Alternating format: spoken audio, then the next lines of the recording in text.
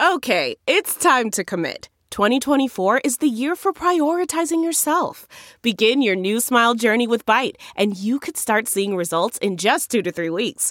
Just order your at-home impression kit today for only $14.95 at Byte.com. Byte Clear aligners are doctor-directed and delivered to your door. Treatment costs thousands less than braces. Plus, they offer financing options, accept eligible insurance, and you can pay with your HSA, FSA. Get 80% off your impression kit when you use code WONDERY at Byte.com. That's BYTE.com. Start your confidence journey today with Byte.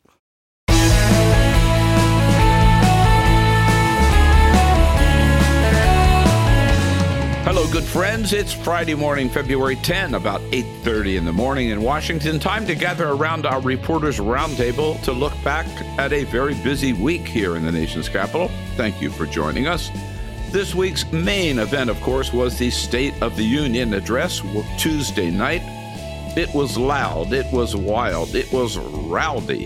It pitted President Biden against the entire Republican caucus, but when it was over, who came out on top? Tuesday night also featured the unusual sight of the nation's youngest governor rebutting the remarks of the nation's oldest president. The next day, there were even more fireworks at the first of what will probably be dozens of Hunter Biden hearings. And meanwhile, leaders of Congress were briefed on the Chinese spy balloon. George Santos was charged with stealing puppies.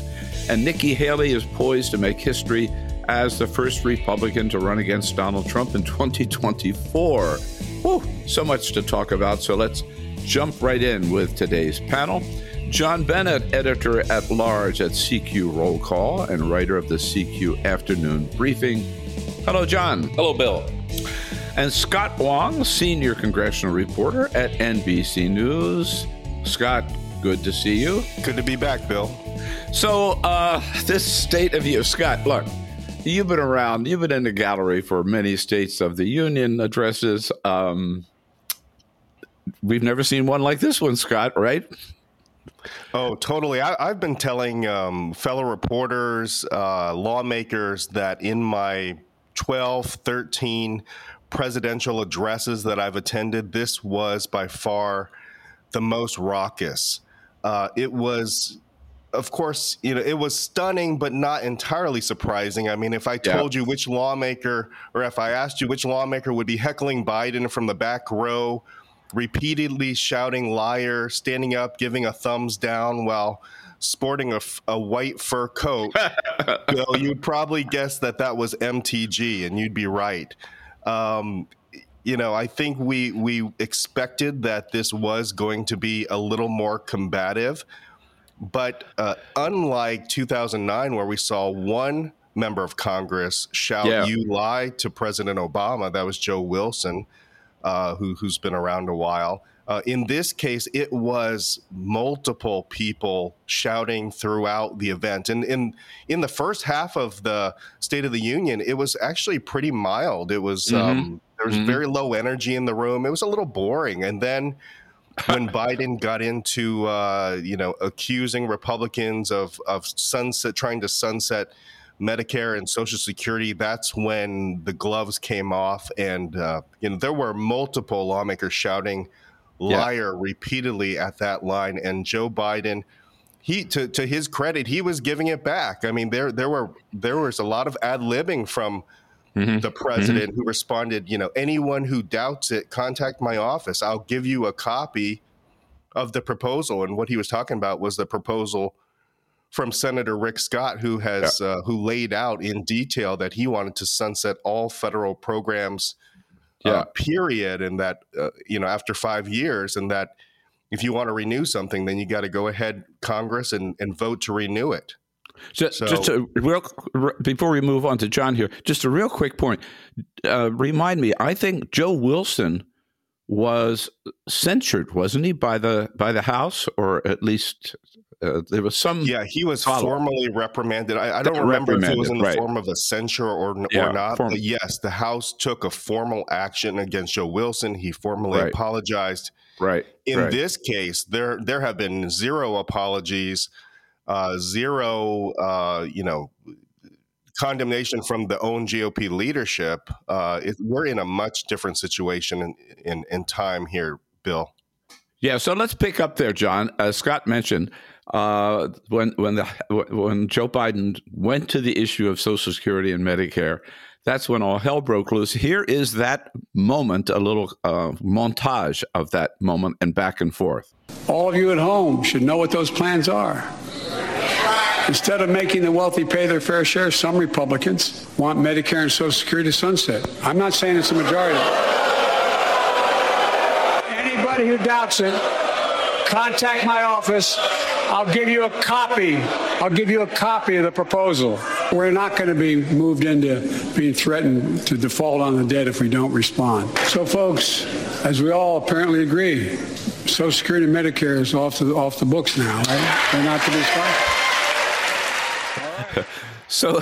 So John, he sort of challenged them and then said, okay, looks like we all agree, right? We resolved that issue. He sure did. He not only referenced the Rick Scott plan, when the president was on the road Wednesday and Thursday, including yesterday in Florida, in Tampa, in Florida, in Rick Scott's home state. And the president yesterday had the plan at the lectern there as he was giving his remarks, and pulled it out of his, I guess it was under the lectern or in his suit jacket pocket. And, he's waving it around. It's right here. So I talked to Catherine Clark, the House Democratic whip, on a Wednesday morning. She was beaming. Other Democrats were too. They really do think like that moment that clearly the president won the night, and they think he's got a big leg up now in these debt ceiling talks, even though it's early and there's a long way to go. But they think, he's got a big lead in the first quarter, so to speak. And it was because of that moment, planned or unscripted, as Scott said, the president was really nimble and he negotiated in real time, standing on the rostrum in the House chamber. It was surreal. This is why I don't bet on sports, guys, because I thought we would get your usual Joe Biden speech that he gives, a relatively similar speech about the economy and what the White House views as his accomplishment so far, his legislative record. And we started to get that, as Scott alluded to. And then, as you said, Bill, all hell broke loose. So, I would have bet on a pretty, Unity Joe performance. And instead, we got Scranton Joe. He was waiting in the wings, and it was like a pro wrestling run-in. And all of a sudden, there's Scranton Joe at on the rostrum, and he gave it back, and he really seems now to have some momentum. But we've seen this before in his presidency. Just when he gets momentum, something happens. I don't think it'll be another spy balloon, not this soon, but it just seems like it's always 2 steps forward and then 3 backward. But as we record right now, he's got some momentum for sure. And I love the fact that I thought was that he sort of wrapped it up by saying, so let's stand up for seniors. And what could they do, right? Everybody stood up, including Kevin up for seniors, right? They stood up, and it was a standing ovation, and it was one of the more memorable moments of his presidency so far. So let's get back to some facts here. Scott, Kevin McCarthy was a little, obviously, he was annoyed at some of his members, right, who thought that they acted like children, to use his phrase. But he also didn't like the fact that Joe Biden raised this issue. Here is Kevin McCarthy the next morning. The president was trying to goat the members, and the members are passionate about it. But the one thing the president was saying is something that he knew was not true. Social Security and Medicare are off the table. We need to be smart. Don't take the bait. Stay with the American public about what we want to do. Now, Scott, correct me if I'm wrong. Kevin McCarthy has taken it off the table, but there are several other Republican senators and House members who have put it on the table and keep it on the table. Am I right? Exactly. And, Kevin McCarthy and Mitch McConnell are on television, on the record, saying that they will not touch Social Security and Medicare. So you have that. At the same time, you have Rick Scott and a number of other conservatives that are saying, look, we have to figure out a way to cut billions and billions of dollars if we are going to take the step of raising the debt ceiling later this spring or summer. And the way that we can do that is to go after, one of the biggest budget items in the federal budget, which is entitlements. And so there are people on the record who have been saying for years that this needs to happen, that big reforms, changes in the way that Social Security and Medicare are calculated need to happen. And so it has put people like Kevin McCarthy and Mitch McConnell in a really, really tough negotiating spot as they head into these debt negotiations with the President of the United States. Yeah. I mean, this has been a long Republican agenda item. I remember Newt Gingrich, right, saying, let's Social Security be able to let it wither on the vine. I'll never forget that phrase. So it keeps popping up. So, John, we saw the uproar. We heard the liar from the woman in the white fur coat. But she, unlike Joe Wilson, offered no apologies at all. The next morning, here she is with the CNN's Manu Raju. And I am not sorry one bit. And I don't think Speaker McCarthy is upset with any of us for expressing our views and being unwilling to allow the president to lie. What am I going to do? Stand up and give golf claps? No, thank you. I don't clap for liars. So, John, we may be seeing more of this, sounds to me, right? Oh, I think we're going to see a lot more of this.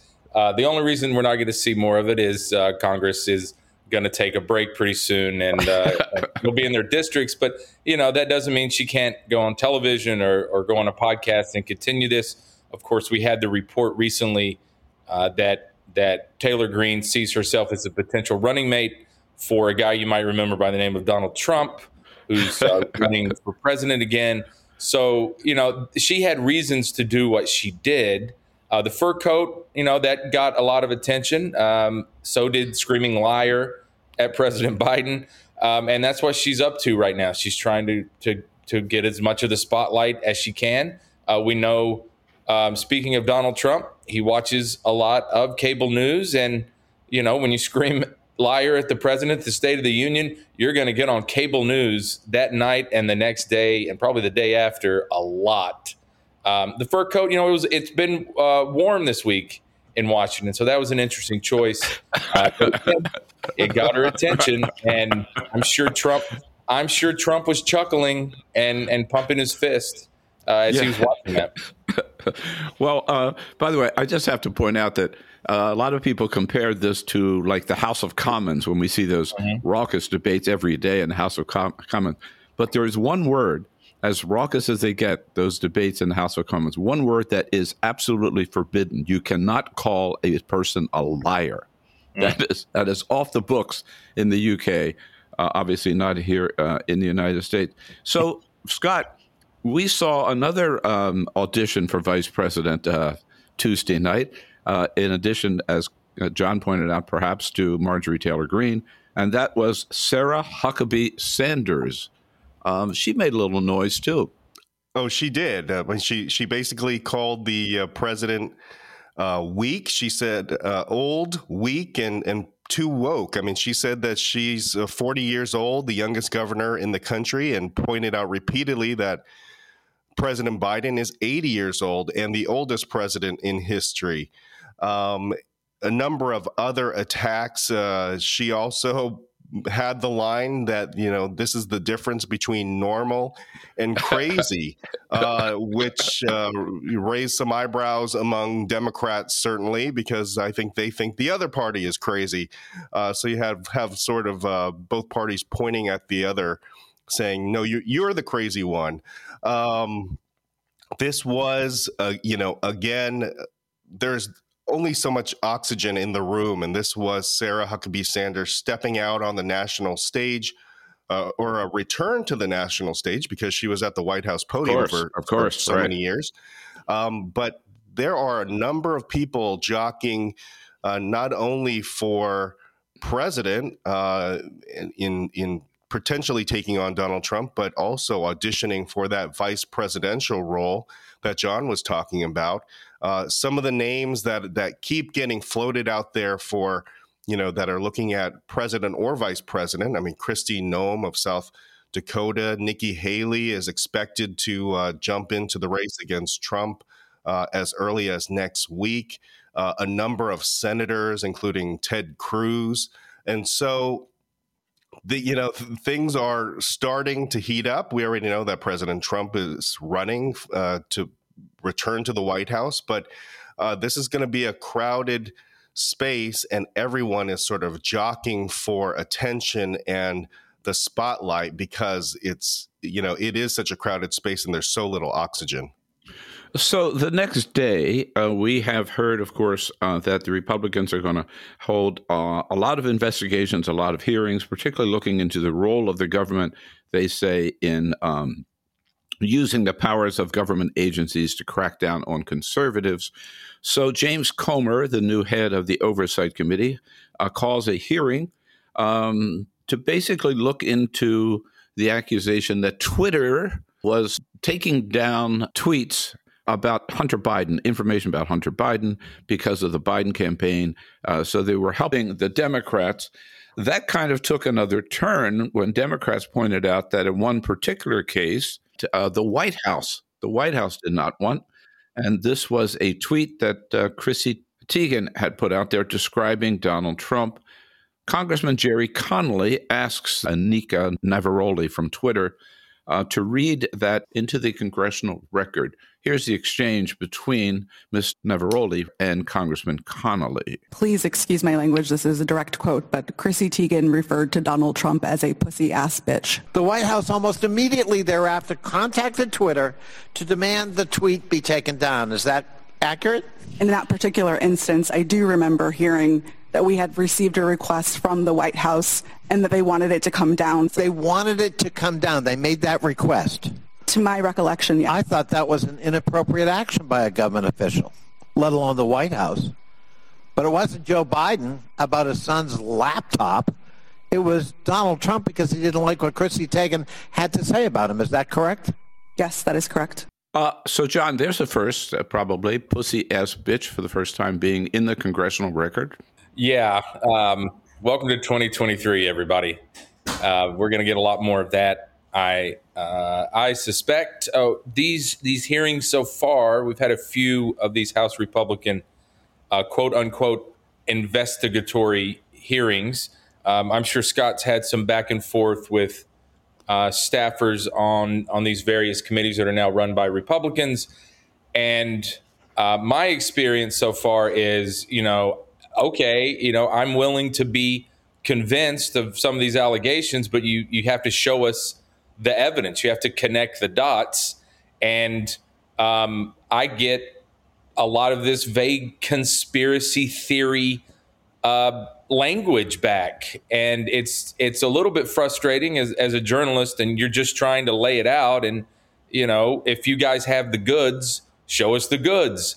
And I haven't seen very many goods. They do want to drag this out a little bit. They've got to do something for 2 years. And by the way, there's a presidential election next year. So maybe they have the goods and they're going to show them closer to the election to try to ding the president. But they just don't seem to have it. They don't seem to have it, frankly, right now. And, I say that because I've asked for it in various different ways, and it's just not there. And you do really get these back and forths. It's like you're talking to the Fox primetime lineup. And, one tactic that they have is they say things in questions. And we saw this with James Comer, the Oversight Committee chairman on CNN this week. He was pressed by Caitlin Collins, and he said, well, I'm just asking questions. Well, that's like what Tucker Carlson does on his primetime Fox show. So when you're just asking questions, you don't necessarily have to show evidence.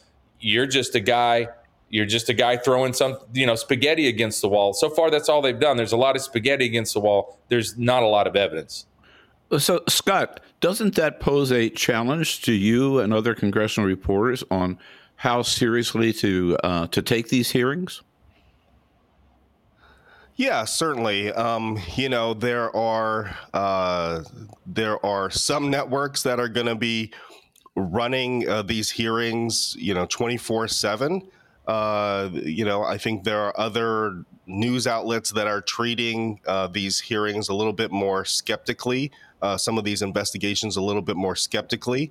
And, I think John's right. We need to see the goods, show us show us some developments in these stories rather than a rehashing of issues that have been reported out. I think Jamie Raskin made the point at yesterday's Twitter hearing. If you want to talk about free speech issues and then you want to talk about government interference. Well, he pointed out that it was a lot of Trump allies and Trump officials that were spreading misinformation that fueled the January 6th riot at the Capitol. And so when you have these types of televised hearings and when you're promoting these televised hearings, I think Republicans have to know that Democrats are going to, try to make some broader points that could undermine the arguments that Republicans are making, including, with the ranking Democrat, Jamie Raskin here, talking about social media's role in the January 6th attack. Mm-hmm. Yeah, these hearings could backfire, and it looked like this first one certainly, to a large extent, did on Chairman James Comer. Well, there's a lot more that happened this week. Lots of fun stuff that we want to also talk about with today's panel. Let's take a quick break, and then we'll come back with the rest of the news of the week. And we'll be back with John Bennett from CQ Roll Call and Scott Wong from NBC News here on the Bill Press Pod.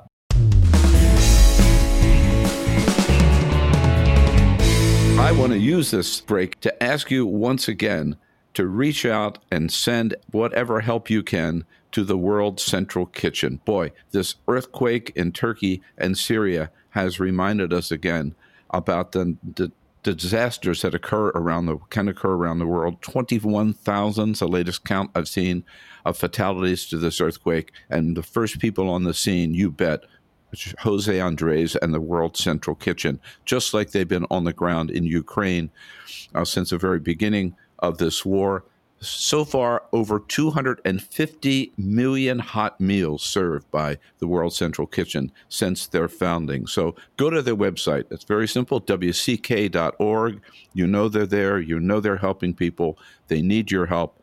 World Central Kitchen, wck.org. The comfort of your favorite seat is now your comfy car selling command center, thanks to Carvana. It doesn't get any better than this. Your favorite seat's the best spot in the house. Make it even better by entering your license plate or VIN and getting a real offer in minutes. There really is no place like home. And speaking of home, Carvana will pick up your car from yours after you finalize your offer. Visit Carvana.com or download the app and sell your car from your comfy place. Delve into the shadows of the mind with Sleeping Dogs, a gripping murder mystery starring Academy Award winner Russell Crowe. Now available on digital. Crowe portrays an ex-homicide detective unraveling a brutal murder he can't recall. Uncovering secrets from his past, he learns a chilling truth. It's best to let sleeping dogs lie. Visit sleepingdogsmovie.com/Wondery to watch Sleeping Dogs, now on digital. That's sleepingdogsmovie.com/Wondery.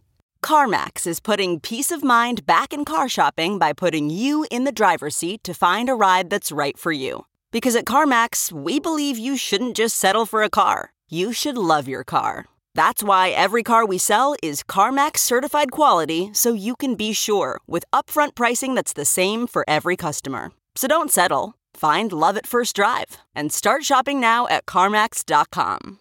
CarMax, the way car buying should be.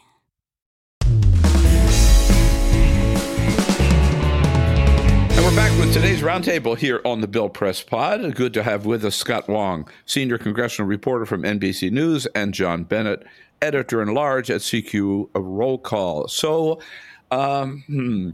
Can't help it, John. It looks like every day we thought we knew all the troubles that George Santos is in, and now we have one more. He's been accused of writing bad checks to steal some dogs from some Amish dog breeders back in 2017. I mean, how long can this guy survive? That's a very good question. I mean, dogs, is anything safe anymore? Puppies. Well, I think Speaker Kevin McCarthy is willing to see the removal of George Santos, but he's going to do it by the book. And once Santos is charged and or convicted with a crime in the legal system, it becomes a lot more politically easier for McCarthy. And he says, I'm going to follow the Constitution and the House rules. And once Santos is in deep legal trouble, it's easier for McCarthy to start the process. It seems like that's where we're headed, but the timing on it is unclear right now. Justice system moves slower than even somehow the congressional system. So I think it would be months away, but that does seem like where we're headed. Right. Scott, we saw an unusual twist in this story at the State of the Union, where Senator Mitt Romney walks in and sees George Santos standing along the aisle, and in no uncertain terms looked at him and said, "You don't belong here." Yeah, that was, we saw some unscripted moments from President Joe Biden, but we also saw an unscripted moment from Romney, who gazed up and as he was walking down the aisle with the senators and the vice president. And lo and behold, there's George Santos trying to shake hands with all of the dignitaries. And that just was the last straw for Romney, who thought that Santos should have been seated in the back row, trying to hide in obscurity. And so there was an exchange, and Romney repeatedly told Santos, you should be embarrassed of yourself for, trying to seize the limelight here and shake hands with all of the folks coming down the aisle. And they got into a little bit of a back and forth, and Romney was unapologetic about the exchange afterwards. In fact, intentional or not, calling George Santos one sick puppy to reporters, saying that the guy should not be a member of Congress and should resign. Obviously, this latest twist in the story with George Santos charged in 2017 in Pennsylvania for writing a series of bad checks to dog breeders. It just is one more. The charges were later dropped after he claimed the checkbook was stolen. I don't know if the statute of limitations has run out here, but seems like this was a bit of a trend after the GoFundMe scam as well, where he apparently or allegedly defrauded a military veteran by trying to raise money for the veteran's dying dog. And the veteran, of course, never received any of that money. So, where this is all heading is, I think, John's right. DOJ is investigating a number of these instances. It's not just lying. There are allegations of fraud, perhaps misrepresenting oneself on federal documents. There's a number of avenues where this could go, but at some point or another, I think we are expecting DOJ to take action and charge Santos with something. I mean, there's just so much evidence there. And then when that happens, I think it will be very quick. Republicans will quickly cut ties with Santos, as many of them, including Romney, already would like to do. Right. And of course, just wanted to point out that my checkbook was stolen. That's why there were so many bounced checks. That's the same thing that George Santos allegedly, again, told people in Brazil, a tailor in Brazil, where he bought all kinds of clothes with phony checks. So it looks like he used the same scam here in the United States once he came up here. So, John, Scott mentioned a little earlier that this week in a few days, next week in a couple of days, we're going to see the first direct challenger to Donald Trump for 2024, former South Carolina Governor Nikki Haley. She's not going to be the only one, I guess, John. So what do we expect her message to be? Yeah, we expect her message to be that she has a lot of experience. She ran a state. She was governor of South Carolina. She has foreign policy experience. She was one of Trump's ambassadors to the United Nations. So she has some experience that a lot of the other candidates just don't have. That's domestic experience and foreign policy experience. She's a woman. She's a mother. She's an Indian American. So, she checks a lot of boxes. Mm-hmm. And she polls third in some of the early primary states behind Trump and Florida Governor Ron DeSantis. She's in double digits in some polls. So, you can't just laugh this one off. I think she's as legitimate a challenger as anyone else who might get in the field. Now, DeSantis, he polls closer to Trump than she does. But if she can start chipping away at what the numbers that the supporters that DeSantis has, she could really make this a ball game. And if Trump slips, and if let's say Trump's indicted, because that could happen, and DeSantis, some of the policies that the DeSantis administration is pushing and enacting in Florida, how's that really going to play in New Hampshire or other places? So if it's not Trump, Republican voters have to go somewhere.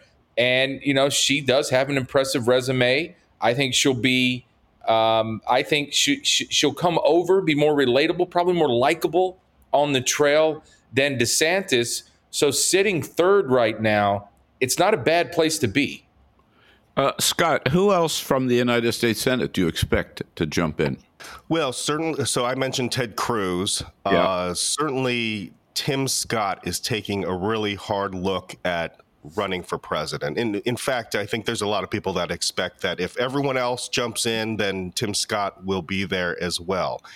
It's part of the reason why there's so much skepticism with any sort of talk of police reform bills, in the wake of some very high profile, police related deaths. Tyree Nichols obviously comes to mind. There had been sort of a burst of talk about police reform again in the wake of Tyree Nichols, and but Tim Scott just does not seem like he's willing to be a participant again in those talks, because he's taking a really, really hard look at running for president. And, somebody engaged in the middle of serious police reform negotiations, I think the conservative base would be very, very skeptical of somebody like that. And so that is certainly has to be part of Tim Scott's calculation. Hawley said he's out from Missouri, so he's not going to run. But, there's some other names, Marco Rubio, and then you have to consider people like Pence and Larry Hogan. The challenge for all of these people is the more people that run, we're going to be, we could be back in a situation like 2016 again, where Trump, with that, 30% of support, just is able to squeak by each time with the victories in each states, because there's so many people in that field. But that's the conventional wisdom. As we know, a lot of things can happen. And so it's been interesting watching this DeSantis-Trump rivalry sort of shape up. They have been taking shots at each other, compared to Nikki Haley, who gave Trump a heads up and says, I'm really considering running for president. Trump said, I think you should run. So that relationship is much more positive than the DeSantis-Trump rivalry that is starting to heat up. And of course, Lindsey Graham will not be on the list because he has already endorsed Donald Trump.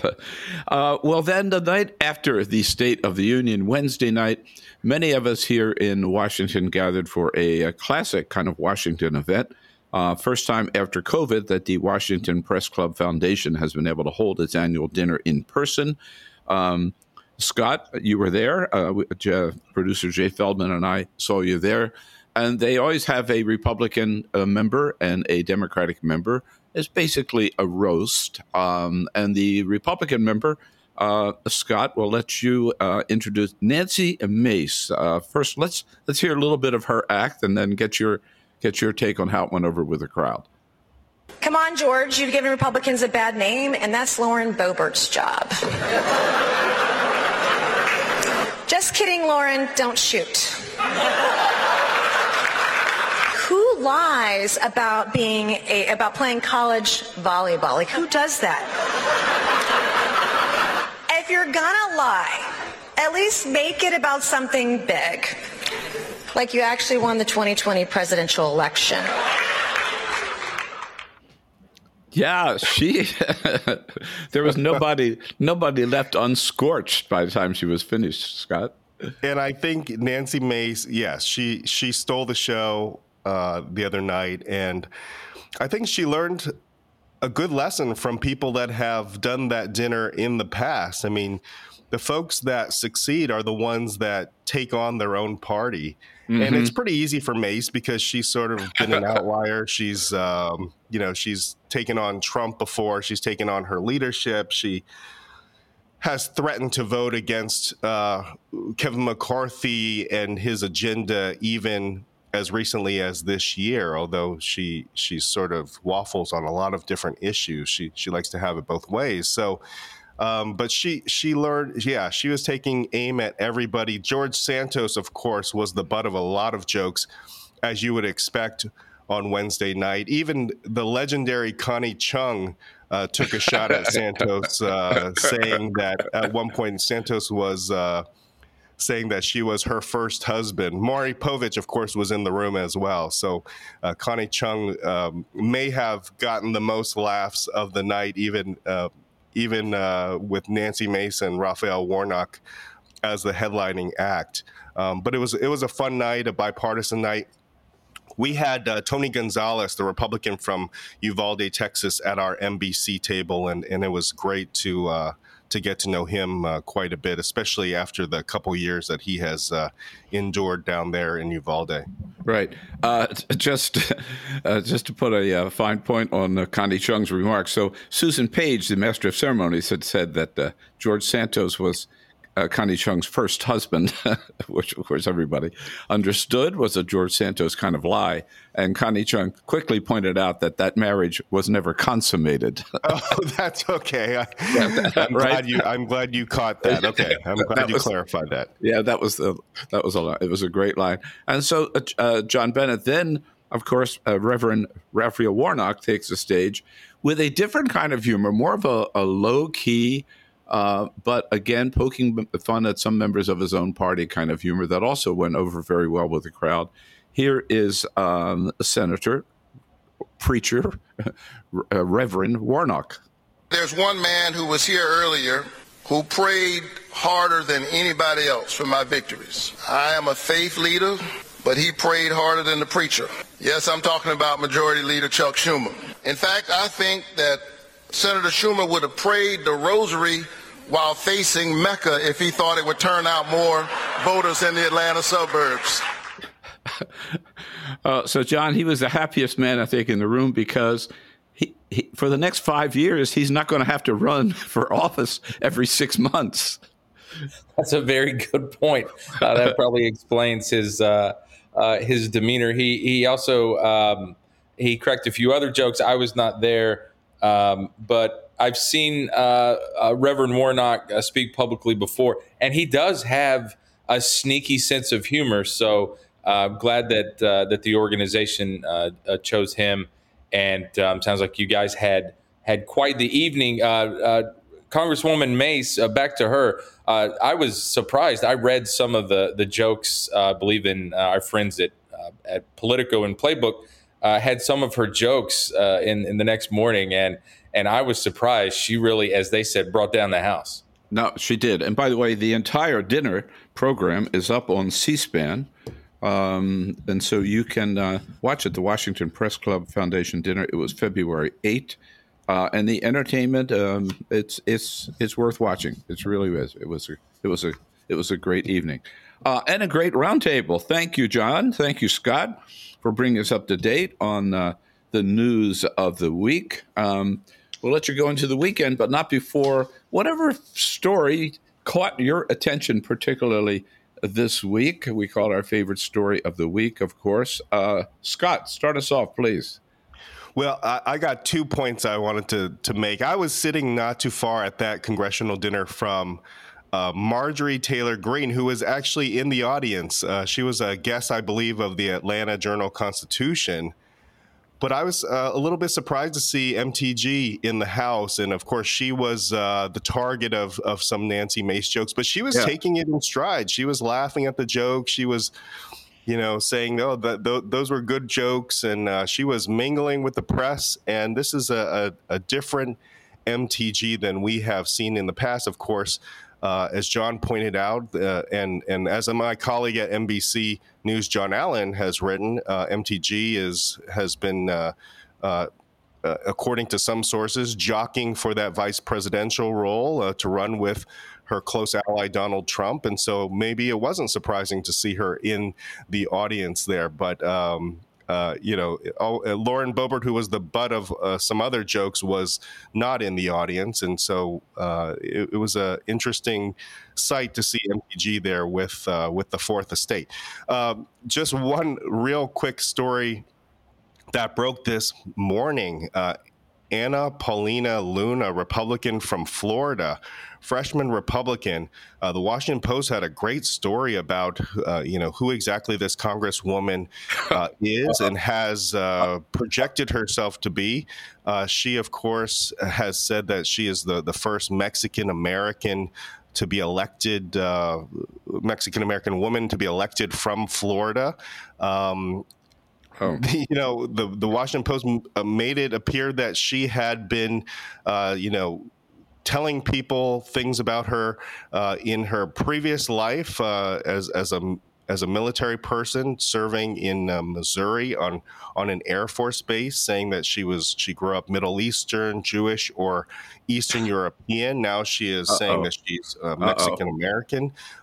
They said that she, in the past, while in the military, would often sport designer clothing and was a big Barack Obama fan. Now she's a conservative who talked a lot about her poor upbringing. And so there's a lot of inconsistencies in her personal narrative, her personal resume, and her biography. And that reminds us of another individual freshman lawmaker in the Republican Party by the name of George Santos. So it'll be certainly interesting to follow this Anna Paulina Luna story in the weeks and months to come. The talented Miss Luna, maybe we're going to be talking about from now on. Wow, I saw that story. It's amazing. Good for the Washington Post for catching up with her. And I'm sure we'll hear more. John, what came to your attention this week particularly? Well, I'm going to keep the streak mostly intact here, Bill, and of course go to sports. I didn't get a chance to follow a lot this week. I often judge how crazy the week has been by Friday morning when I open my laptop, how many tabs are open on my browser. And this morning, it must have been 25. So, but I did keep up with the NBA trade deadline. And if you thought the State of the Union was wild, NBA teams really move players around. We had some superstars move. Kyrie Irving to Dallas. The Brooklyn Nets also traded Kevin Durant to the Phoenix Suns. They've got Devin Booker and Chris Paul. Now they've got Durant. That's a super team. They're suddenly the favorites to win the NBA championship. So that was a nice distraction from everything else that was happening this week. It's a lot of fun, and the league has really shifted a lot of new faces and new places. And like Mike Connolly going to Minnesota. He's a veteran. They need that. They've got a lot of young players. They have to learn how to win in the playoffs. Connolly might help them do that. So all this is shaping up to really have an exciting NBA playoffs. It's one of my favorite events of the year. It goes on forever, but that's a good thing because it's always entertaining. So one of the more memorable trade deadlines in some time.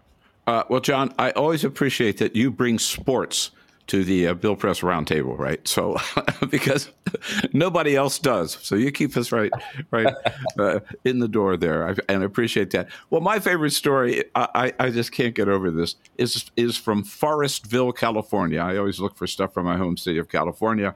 And this is, I'm sure you probably saw it, this young couple, they noticed that there were some maggots, little maggots crawling out of the walls of their home. And they thought, what the hell is going on?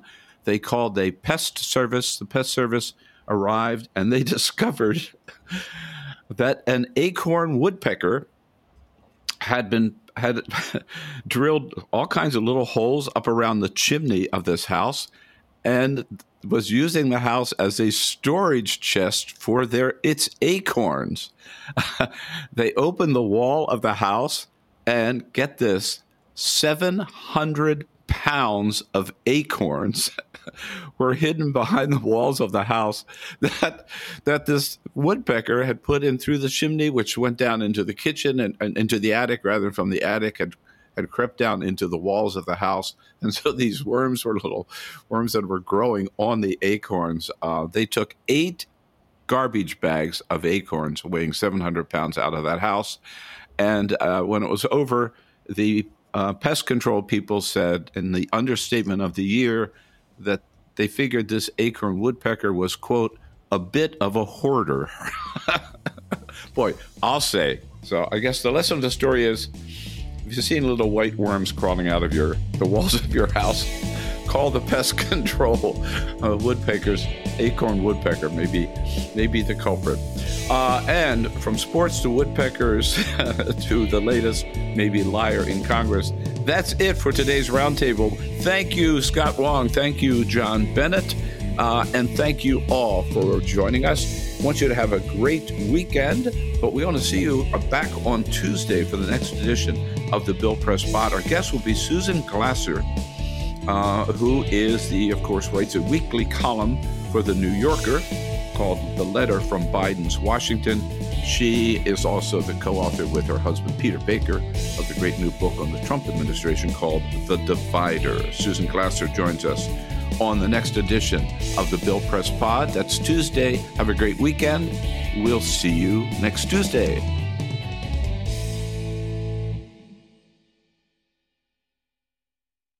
One, 2, 3, 4. Those are numbers, but you already knew that. If you want to know what number you're going to pay each month for your car, use Kelley Blue Book My Wallet on Auto Trader. They're really good at numbers. Auto Trader.